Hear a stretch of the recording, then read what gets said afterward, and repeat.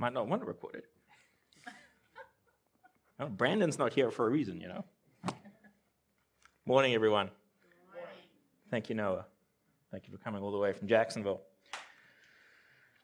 Well, it is good to be back up here, although it is somewhat nerve-wracking, especially with Brandon not around to keep me in the guardrails. So I'll have to rely on some of the other gentlemen if I start going a little crazy.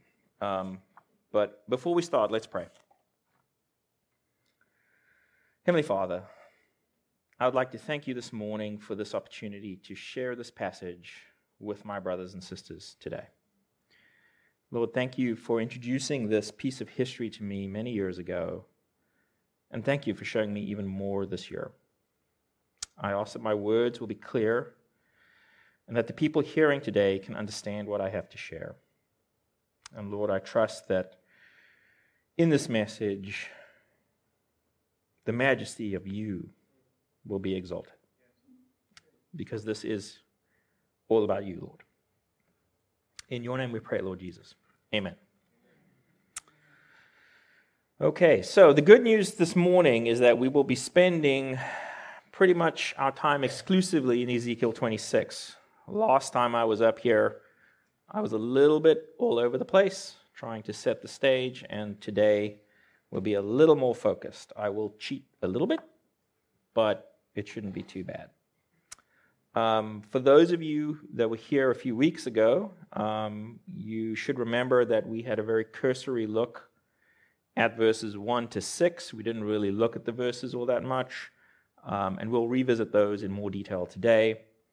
So if you could please join me and turn to Ezekiel chapter 26. I'll read verses 1 through 14.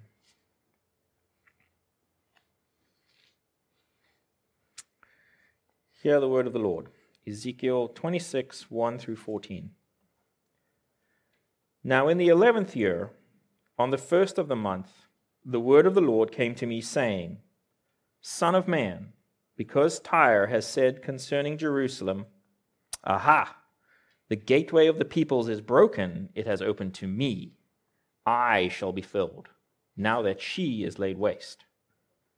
Therefore thus says the Lord God, Behold, I am against you, O Tyre, and I will bring up many nations against you, as the sea brings up its waves. They will destroy the walls of Tyre and break down her towers, and I will scrape her debris from her and make her a bare rock. She will be a place for the spreading of nets in the midst of the sea, for I have spoken, declares the Lord God. And she will become spoil for the nations. Also, her daughters who are on the mainland will be slain by the sword, and they will know that I am the Lord. For thus says the Lord God, Behold, I will bring upon Tyre from the north Nebuchadnezzar, king of Babylon, king of kings, with horses, chariots, cavalry, and a great army. He will slay your daughters on the mainland with the sword, and he will make siege walls against you, cast up a ramp against you, and raise up a large shield against you. The blow of his battering rams he will direct against your walls, and with his axes he will break down your towers. Because of the multitude of his horses, the dust raised by them will cover you. Your walls will shake at the noise of cavalry and wagons and chariots when he enters your gates as men enter a city that is breached. With the hoofs of his horses he will trample all your streets. He will slay your people with the sword, and your strong pillars will come down to the ground. Also, they will make a spoil of your riches and a prey of your merchandise. Break down your walls and destroy your pleasant houses, and throw your stones and your timbers and your debris into the water. So I will silence the sound of your songs, and the sound of your harps will be heard no more. I will make you a bare rock. You will be a place for the spreading of nets. You will be built no more. For I, the Lord, have spoken, declares the Lord God. So that is the reading for this morning, the passage we're looking at. But before we jump in, we need to do some quick, and I promise very quick, revision. If you recall, the book of Ezekiel deals a lot with God's glory and the failure of Israel to be a light to the nations. The failure culminated in the Lord afflicting Israel with the curses from Deuteronomy 28. These curses would ultimately result in the destruction of both Jerusalem and the temple and the physical deportation of Israel to Babylon in 586 BC.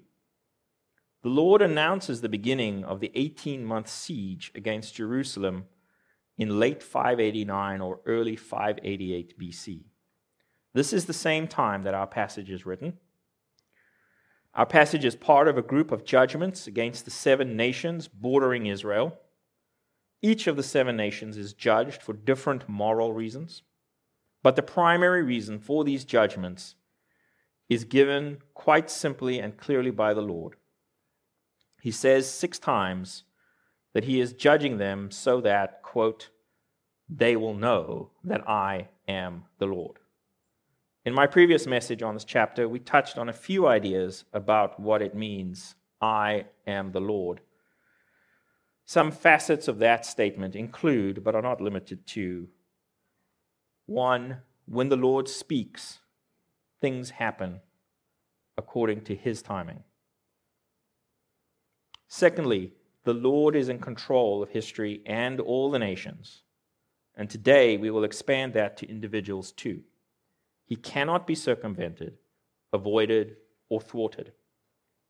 Thirdly, he has unchanging moral expectations on the nations, not just Israel. He is true to his word. Fourthly, his statements are trustworthy, as today hopefully will emphasize. Fifth, he has a plan and he is working it out according to his good pleasure. 6, he judges all nations impartially. And 7th, I'll add another one that I think is very implicit in his statement. He wants the nations, not just Israel, to actually know that he is there and who he is. This is a foreshadowing of the Great Commission. He wants to be known, and he will be known. I'm sure there's a lot more that can be said about the Lord wanting the nations to know that he is the Lord, and I'm sure there is much fruitful meditation that can be done on this topic. But in short, the Lord wants the nations, and by extension us, to know just how much he is the Supreme One, far beyond what we normally conceive him to be. And this now brings us to our short passage today. The first 6 verses represent a summary of what is to follow, sort of overarching statement of the overall judgment against Tyre. And that judgment encompasses 3 chapters. This morning, we're going to look at what the Lord says he's going to do, and then we're going to see how he does it. I hope this brief history lesson, being the accountant, I have to do a little bit of a history lesson, will be enlightening, but also encouraging as to just how much precision, subtlety, and beauty this shows us about the Lord God. So let's get started in verse 1. If you'll turn to your Bibles, we'll just take this kind of verse by verse and just add some commentary as we go. So verse 1, now in the 11th year, on the 1st of the month, the word of the Lord came to me saying. So verse 1 sets the date of the oracle. The date, as I indicated previously, is late December 589 or January 588 BC.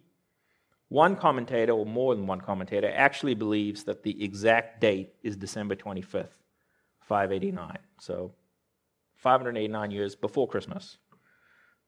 Not that Jesus was born on the 25th, but I don't know if that's correct or not, but what it does clearly indicate is that we are in recorded human history.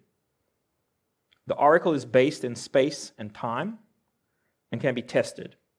Or put another way, God is not a spiritual concept of feeling. He is a person that acts in history, in our world, in our lives. He is real and has tangible impacts in our reality. I think we sometimes forget this. Verse 2, Son of man. Because Tyre has said concerning Jerusalem, Aha, the gateway of the peoples is broken. It has opened to me. I shall be filled, now that she is laid waste. A few comments here. The Lord uses the phrase Son of Man a great deal in Ezekiel, and also with Ezekiel's contemporary Daniel. This was a favorite phrase of our Lord Jesus in his earthly ministry. And if you recall, Ezekiel, together with Jeremiah, Ezekiel's other contemporary, both announced the promise of a new covenant, which is instituted by our Lord Jesus Christ about 600 years later. That's just as an aside. Back to the verse, the destruction of Jerusalem is implicitly prophesied. Remember, this occurs 18 months prior to the destruction of Jerusalem and is fulfilled months later. As previously mentioned, this verse also highlights the reason for the judgment. Tyre gleefully is going to celebrate the destruction of Jerusalem.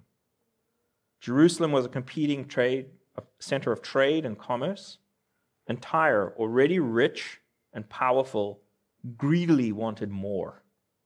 The void in the trade routes created by the destruction of Jerusalem would give Tyre a great economic opportunity. The city-state greedily licks its chops in anticipation of this. Verse 3. Therefore, thus says the Lord God, Behold, I am against you, O Tyre, and I will bring up many nations against you, as the sea brings up its waves. So here is our first clue into the how the Lord is going to punish Tyre. The Lord starts off with a simple, straightforward, and possibly innocuous-sounding statement, I am against you. This opening salvo launches 3 chapters of judgment as the Lord unveils more of the plan to come. But our first clue is the ironic metaphor of the Lord using many nations to crash against the seafaring nation, like the sea brings up its waves. If you remember, Tyre is the capital of the Phoenician Empire, which is a sea trading nation. These nations will come up building, swelling, some large, some small, but relentlessly smashing against the city. Tyre may be able to navigate the seas of the Mediterranean, but can she navigate the Lord's sea of judgment? Is the Lord really powerful enough to achieve this? Moving on to verse 4 and 5. They will destroy the walls of Tyre and break down her towers, and I will scrape her debris from her and make her a bare rock.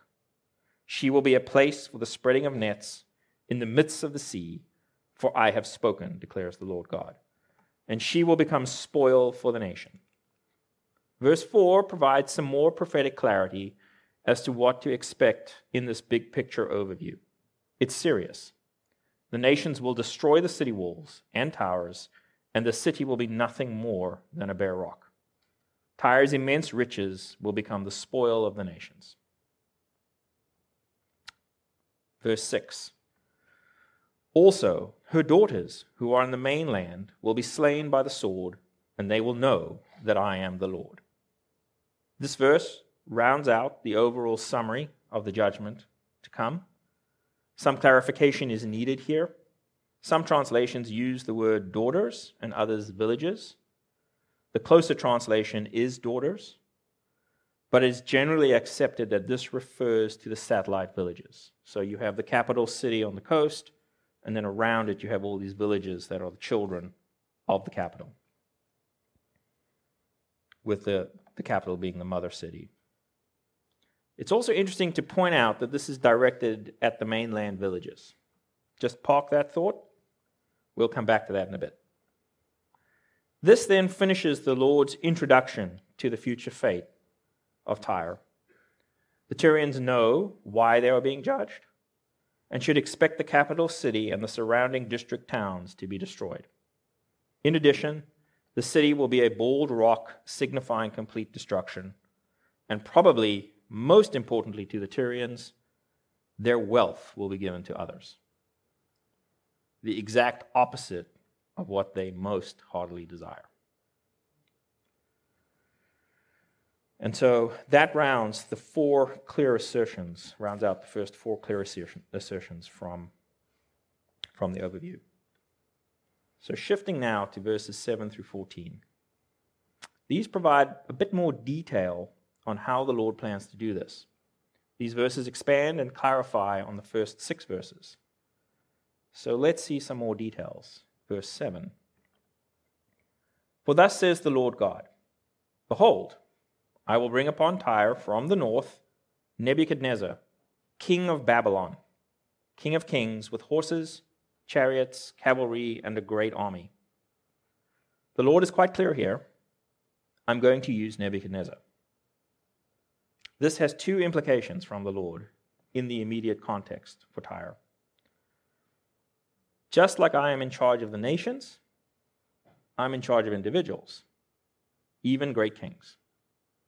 Nebuchadnezzar is an instrument, he is a tool, he's being used. Secondly, the judgment will begin soon. It must commence before Nebuchadnezzar dies. Therefore, the timer has begun. It's not far off. The judgment will start imminently. Verses 8 and 9.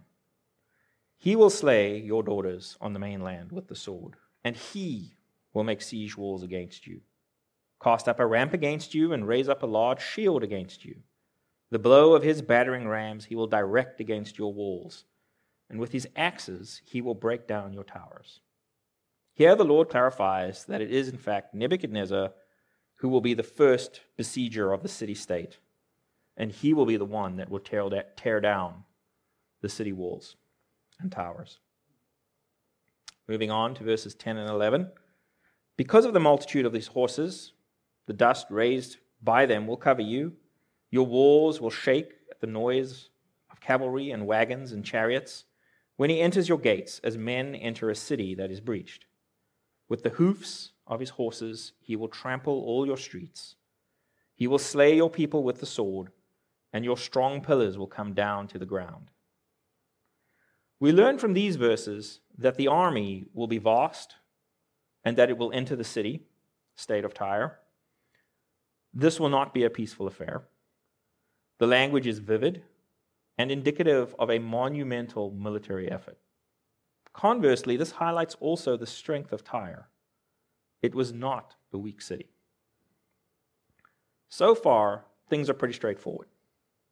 So much so that one could say that Ezekiel could have guessed or surmised that Nebuchadnezzar would attack Tyre and the outcome would be obvious. In a skeptic's mind, it's not that impressive of a prophecy.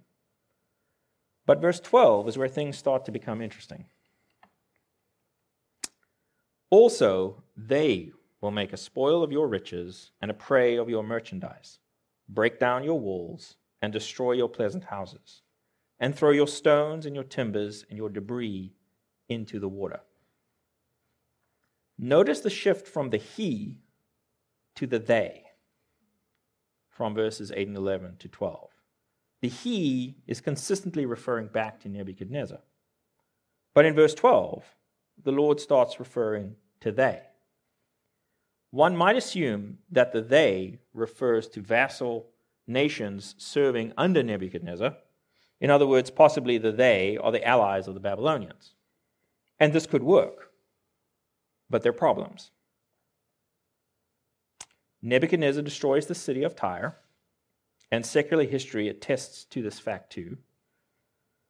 But he does not actually get the plunder or loot or treasure of Tyre. This creates a conundrum, and it's highlighted inside the book of Ezekiel itself. A few pages over, in Ezekiel 29, verses 18 to 19, the following is recorded. Son of man, Nebuchadnezzar, king of Babylon, made his army labor hard against Tyre. Every head was made bald, and every shoulder was rubbed bare.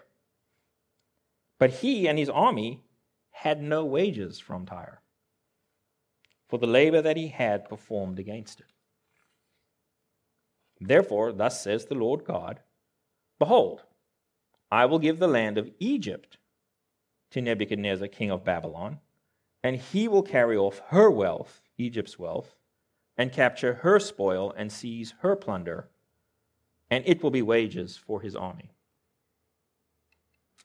That passage comes from the judgment against Egypt. Remember, initially I indicated that there were judgments in one packet around the 7 nations around Israel. That comes from the judgment against Egypt. But the key point here is that Nebuchadnezzar labored hard against Tyre, so much so heads went bald, but Nebuchadnezzar did not get his due wages. So how does that work? Secular history records that Nebuchadnezzar besieged Tyre for 13 years. 13 years of war. Put that in context with Afghanistan. But this says something about Nebuchadnezzar and his sheer willpower. But more importantly, it says something about the Lord. He can be a patient God who judges. Even in his anger, he does not rush to action like we sometimes do. If the Lord had wanted Tyre to fall quickly, it would have. But for his reasons, he kept the siege in place for 13 years. And I think we may be able to glean why in a few minutes' time. But back in Ezekiel 26, an obvious question arises. Why didn't Nebuchadnezzar get any plunder if he did raise the city? I mean, if you capture the city, won't you get the loot? But Ezekiel says he doesn't. You see the conundrum? The answer comes in the form of geography. Remember the daughters on the mainland? Tyre had another daughter. A daughter about half a mile away in the ocean. An island just off the coast of mainland Tyre. This island was initially used as a harbor for the seafaring nation. But over the 13 years of siege, the island was fortified, built, and by the time Nebuchadnezzar broke into the mainland capital, the wealth and seat of government had moved to the island, where Nebuchadnezzar could not go.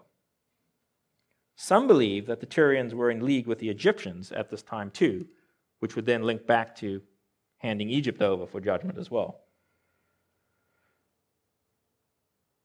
Tyre did eventually surrender to Nebuchadnezzar politically, but he did not exact the ultimate price on the Tyrians. But this history now seems to contradict the prophecy in 26, right? Ezekiel 26, doesn't it? Tyre was meant to be plundered. Its loot is meant to be given away. Nebuchadnezzar has not fulfilled the prophecy fully. It's when these apparent contradictions come up, and this one is in the same book, that we should really stop and look a little more carefully. Clearly, there is a puzzle to be solved.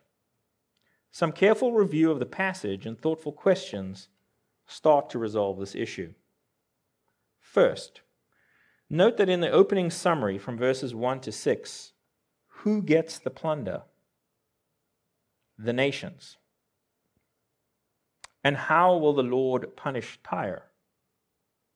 The Lord bringing up nations like waves. Notice also that he or Nebuchadnezzar would tear down the walls, and then they will tear down the walls. Presumably a second time? However, the they will do more. Look at verses 12 to 14 and see the additional expectations. Also, they will make a spoil of your riches and a prey of your merchandise, break down your walls and destroy your pleasant houses, and throw your stones and your timbers and your debris into the water. So I will silence the sound of your songs, and the sound of your harps will be heard no more. I will make you a bare rock. You will be a place for the spreading of nets. You will be built no more. For I, the Lord, have spoken, declares the Lord God. So they will get the spoils. They will destroy the walls and houses again. they will throw your stones and your timbers into the water. And God will make Tyre a bare rock, and Tyre will be built no more. History shows that Nebuchadnezzar did not perform any of the they activities. So the question hangs, who are they?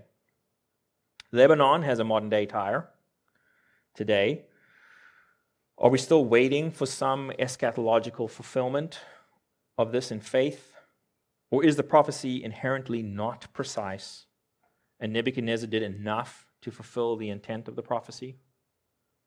A cursory review of history will show that Tyre shows a continuous decline over the millennia. Repeated conquests and destructions, the Seleucids, the Romans, and even the Crusaders, to name some. But I think the key piece of history that we need to look at takes place around 332 BC, some 250 odd years later. Nebuchadnezzar, his empire long gone, has been replaced by the Medo-Persian or Persian Empire. Alexander the Great, the all-conquering Grecian general and king, is waging war with the Persian Empire. Sidon, Tyre's northern ally, has surrendered without a fight to Alexander. Alexander approaches Tyre, demanding surrender.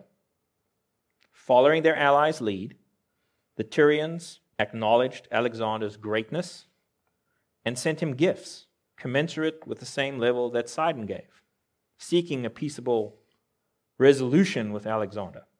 All is going well for a peaceful resolution with Alexander. But there's a problem. The Tyrians had a temple to their god, Melkart, or Hercules. Now, Alexander wanted to make a sacrifice to the Tyrian god personally on the island with his army in the city. And the Tyrians just refused. And this enraged the narcissistic king. Immediately, he ordered the destruction of Tyre. But how do you invade a seafaring superpower on an island? I mean, Hitler tried and he failed. So how do you do it?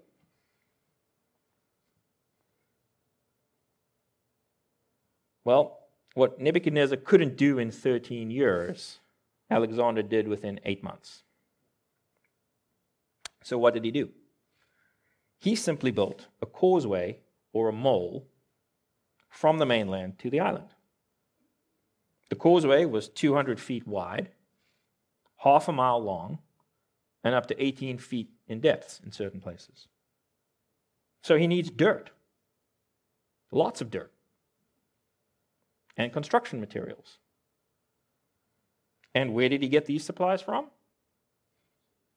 His engineers systematically start taking apart all the buildings and debris from the old mainland city of Tyre, and they start dumping the old city in the ocean, just as prophesied.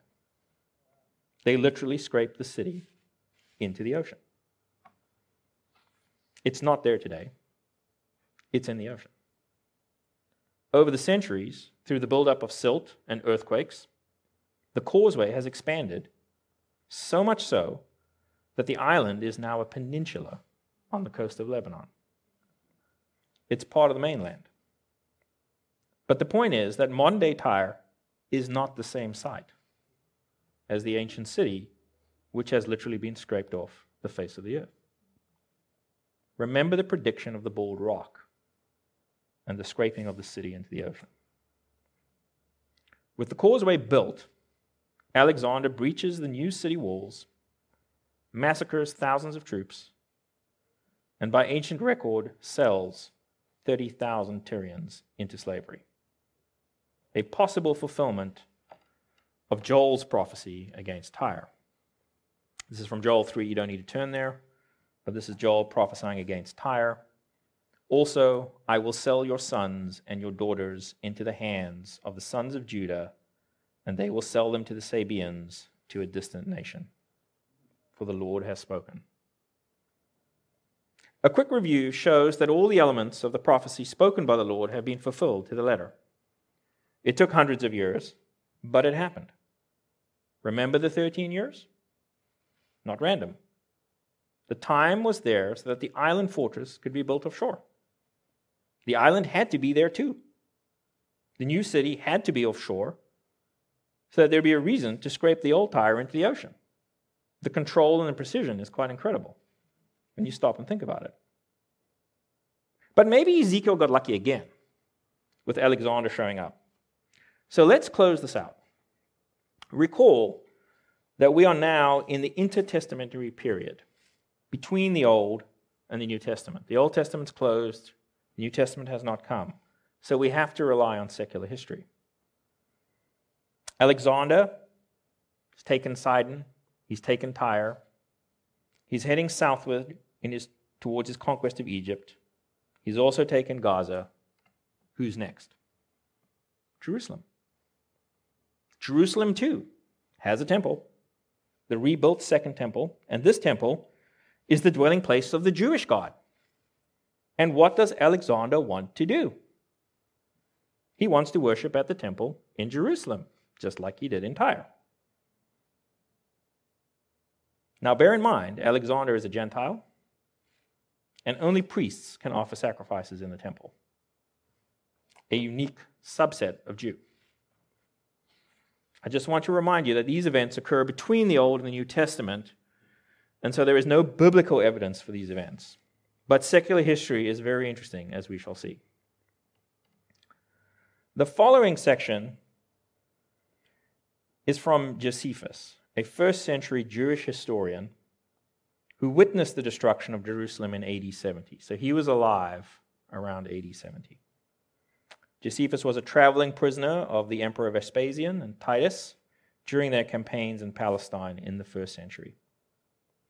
According to Josephus in his book, Antiquities of the Jews, Book 11, Chapter 8, there were many factions amongst the Jews. This is back in Alexander's time, 300 BC. The Jewish high priest's brother was married to a foreigner. In order to maintain the perceived purity of the faith, the Jewish leaders, including the high priest, forced the brother to divorce his foreign wife. This sounds very similar to Nehemiah. Same thing was going on hundreds of years earlier. As such, the brother, married to the Gentile, took offense, and together with his pagan father-in-law, actively curried favor with Alexander during his besiegement of Tyre, and sought to cast the high priest in a very negative light. So much so that the brother was seeking the office of the high priesthood for himself, and the father-in-law wanted to build a new temple in Samaria. And they're looking for Alexander's approval to do this. At the same time, Alexander is requesting troops from Jerusalem, from the high priest, to help him besiege Tyre. The high priest's principled response was that he had already sworn to the Persian king Darius that he would not provide military aid to Alexander's efforts on Tyre. This, unsurprisingly, infuriated Alexander. It's around this time that the brother's pagan father-in-law cunningly sends troops to aid Alexander in his besieging of Tyre, and lays out his case against the high priest for the benefit of his son-in-law and daughter.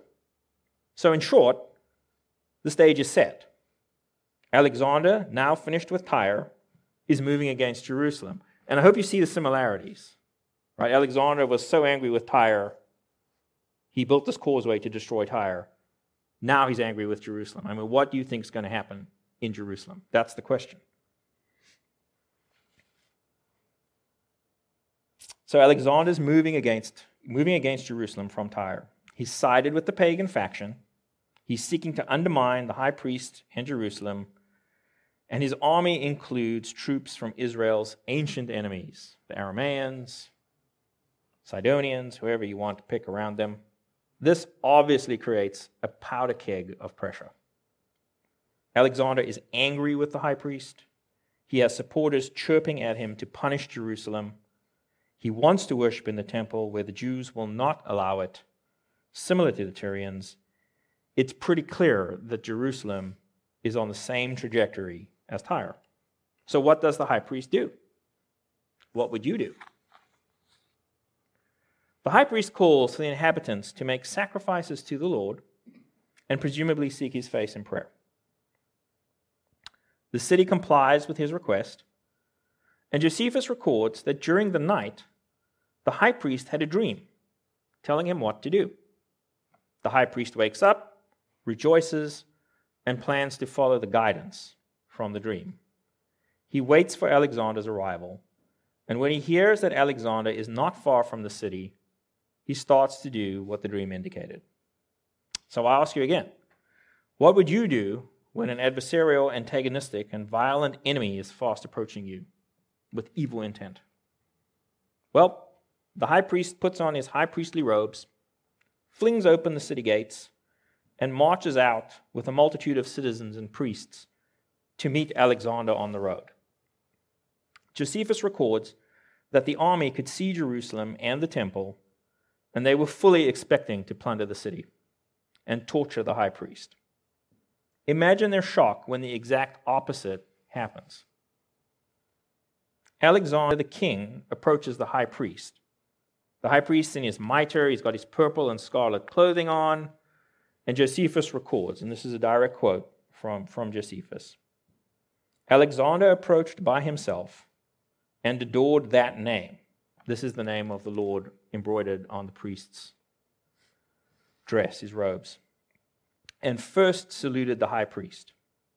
The Jews also did all together with one voice salute Alexander and encompass him about. Whereupon the kings of Syria and the rest were surprised at what Alexander had done and supposed him disordered in his mind, or insane, as we would say today.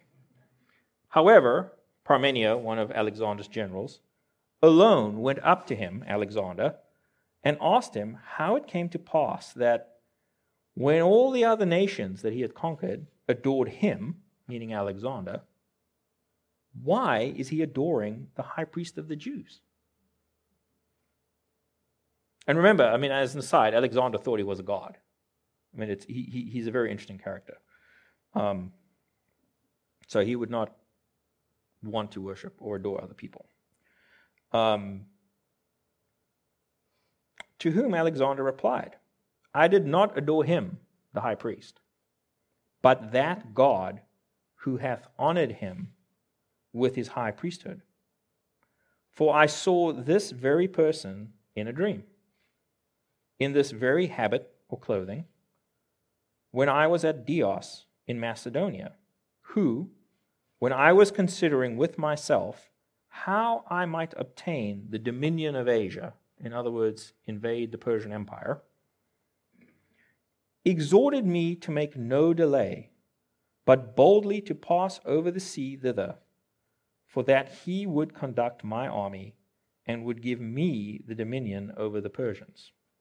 Whence it is that, having seen no other in that habit, and now seeing this person in it, and remembering that vision, the exhortation which I had in my dream, I believe that I bring this army under the divine conduct, and shall therewith conquer Darius and destroy the power of the Persians, and that all things will succeed according to what is in my own mind.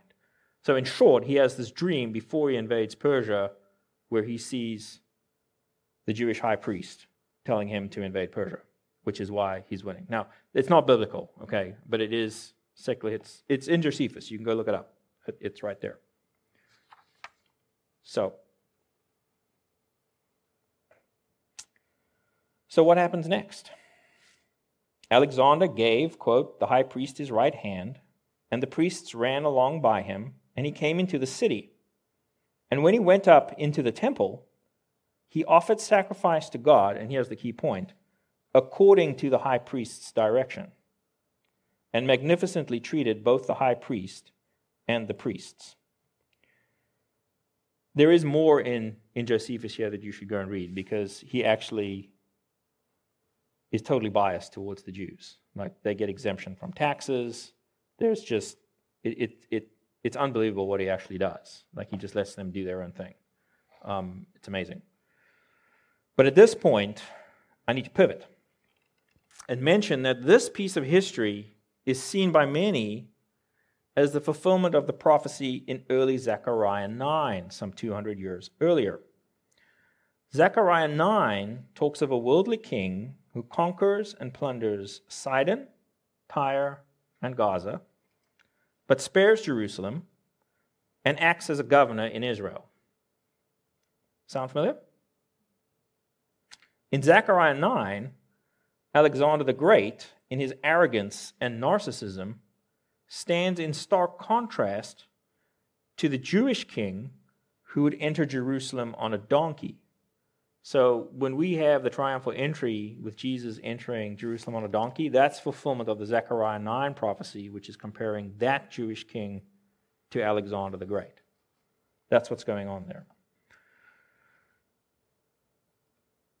Even with a cursory look at Alexander this morning, we can already see his short temper and his willfulness in contrast to our Lord's patience and submission.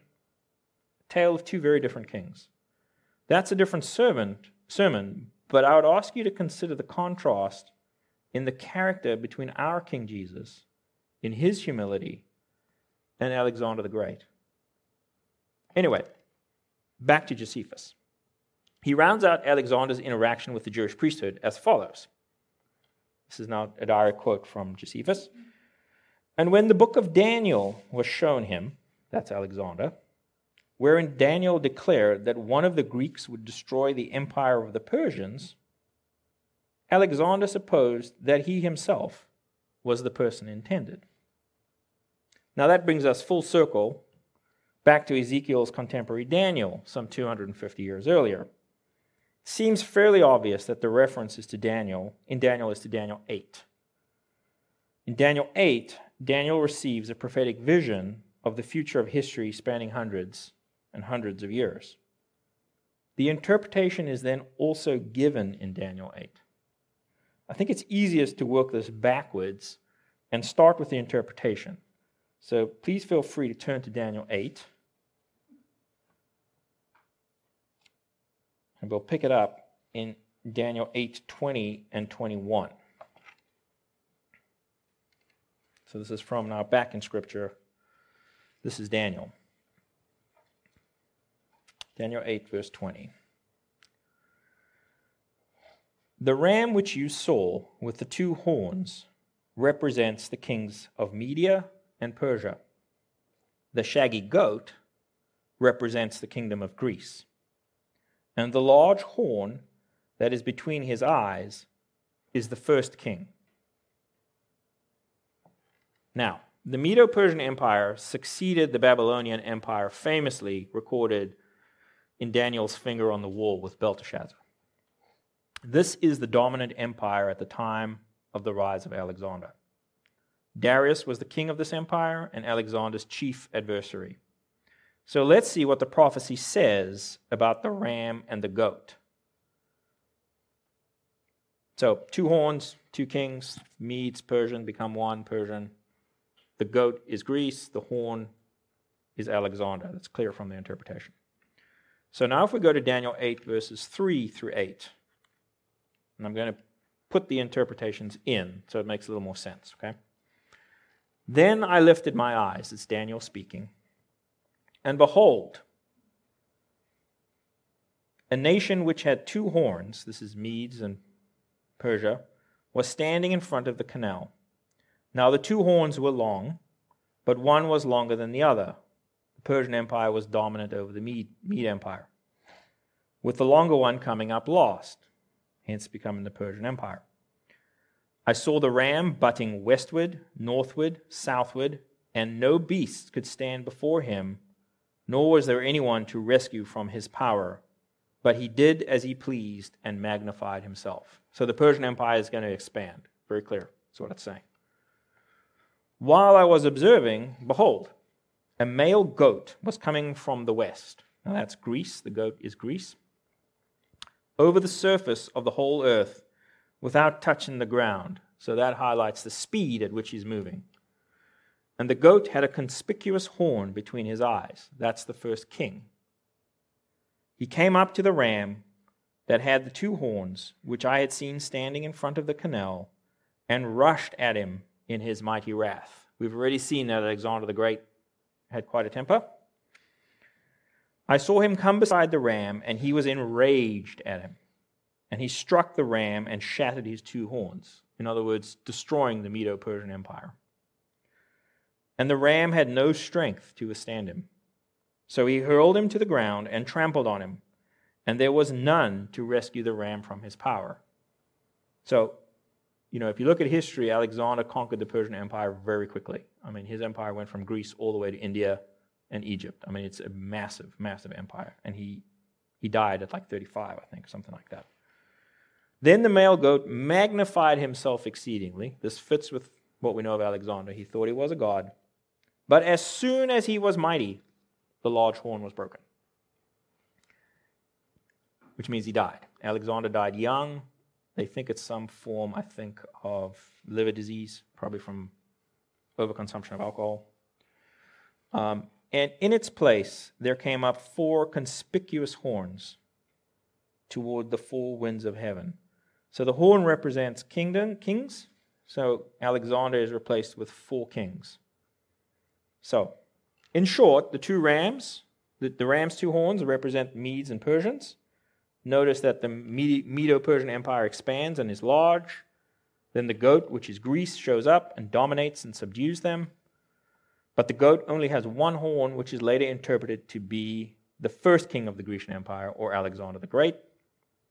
After the victory, what happens? The goat exalts himself greatly. But as soon as he does this, and he's all conquering, he's broken or killed. And he's replaced with 4 new leaders. There's a lot more going on in this prophecy that ties incredibly closely to the post-Alexander period of the 4 new kings. Basically, Alexander's empire got broken up between his 4 main generals. And then Daniel goes into this very detailed explanation of all the political intrigue between these generals. It's down to this one's daughter married that one's son, and so on and so on. It's very, very detailed. So, I encourage you to get a decent commentary and read that and see if you can keep track of all the political intrigues. Very, very in-depth. But that's 250 years earlier. So what's my point? I think it's simply this. When we talk about God being in charge, he truly is in charge, and to a degree of complexity, interconnectedness, and precision that we sometimes cannot grasp. Joel, Daniel, Ezekiel, and Zechariah, all from different times and physical places, had specific yet independent prophecies about Alexander and what he did. Ezekiel and Joel were more indirect, while Daniel and Zechariah are more clear. But more than that, you have to think this through. Who put the island off the coast in the first place? Why did Nebuchadnezzar have to siege for 13 years? Why did the earthquakes and the currents turn the island into a peninsula? There's no reason to rebuild the old city if you've got a new city somewhere else that's still connected to the mainland. There's no temptation to go back. But he controls the tides and the earthquakes. There's a big earthquake that sunk half the island at one point. That the new Tyre, the old new Tyre, is under ocean as well. When you stop and carefully reflect on just how everything is first set up, then outlined, and then finally played out, it shows us today that he truly is the Lord. And for us today, when we sometimes feel that the world is out of control and chaotic, we need to remember and know, not feel, but know that he is the Lord and he is in charge.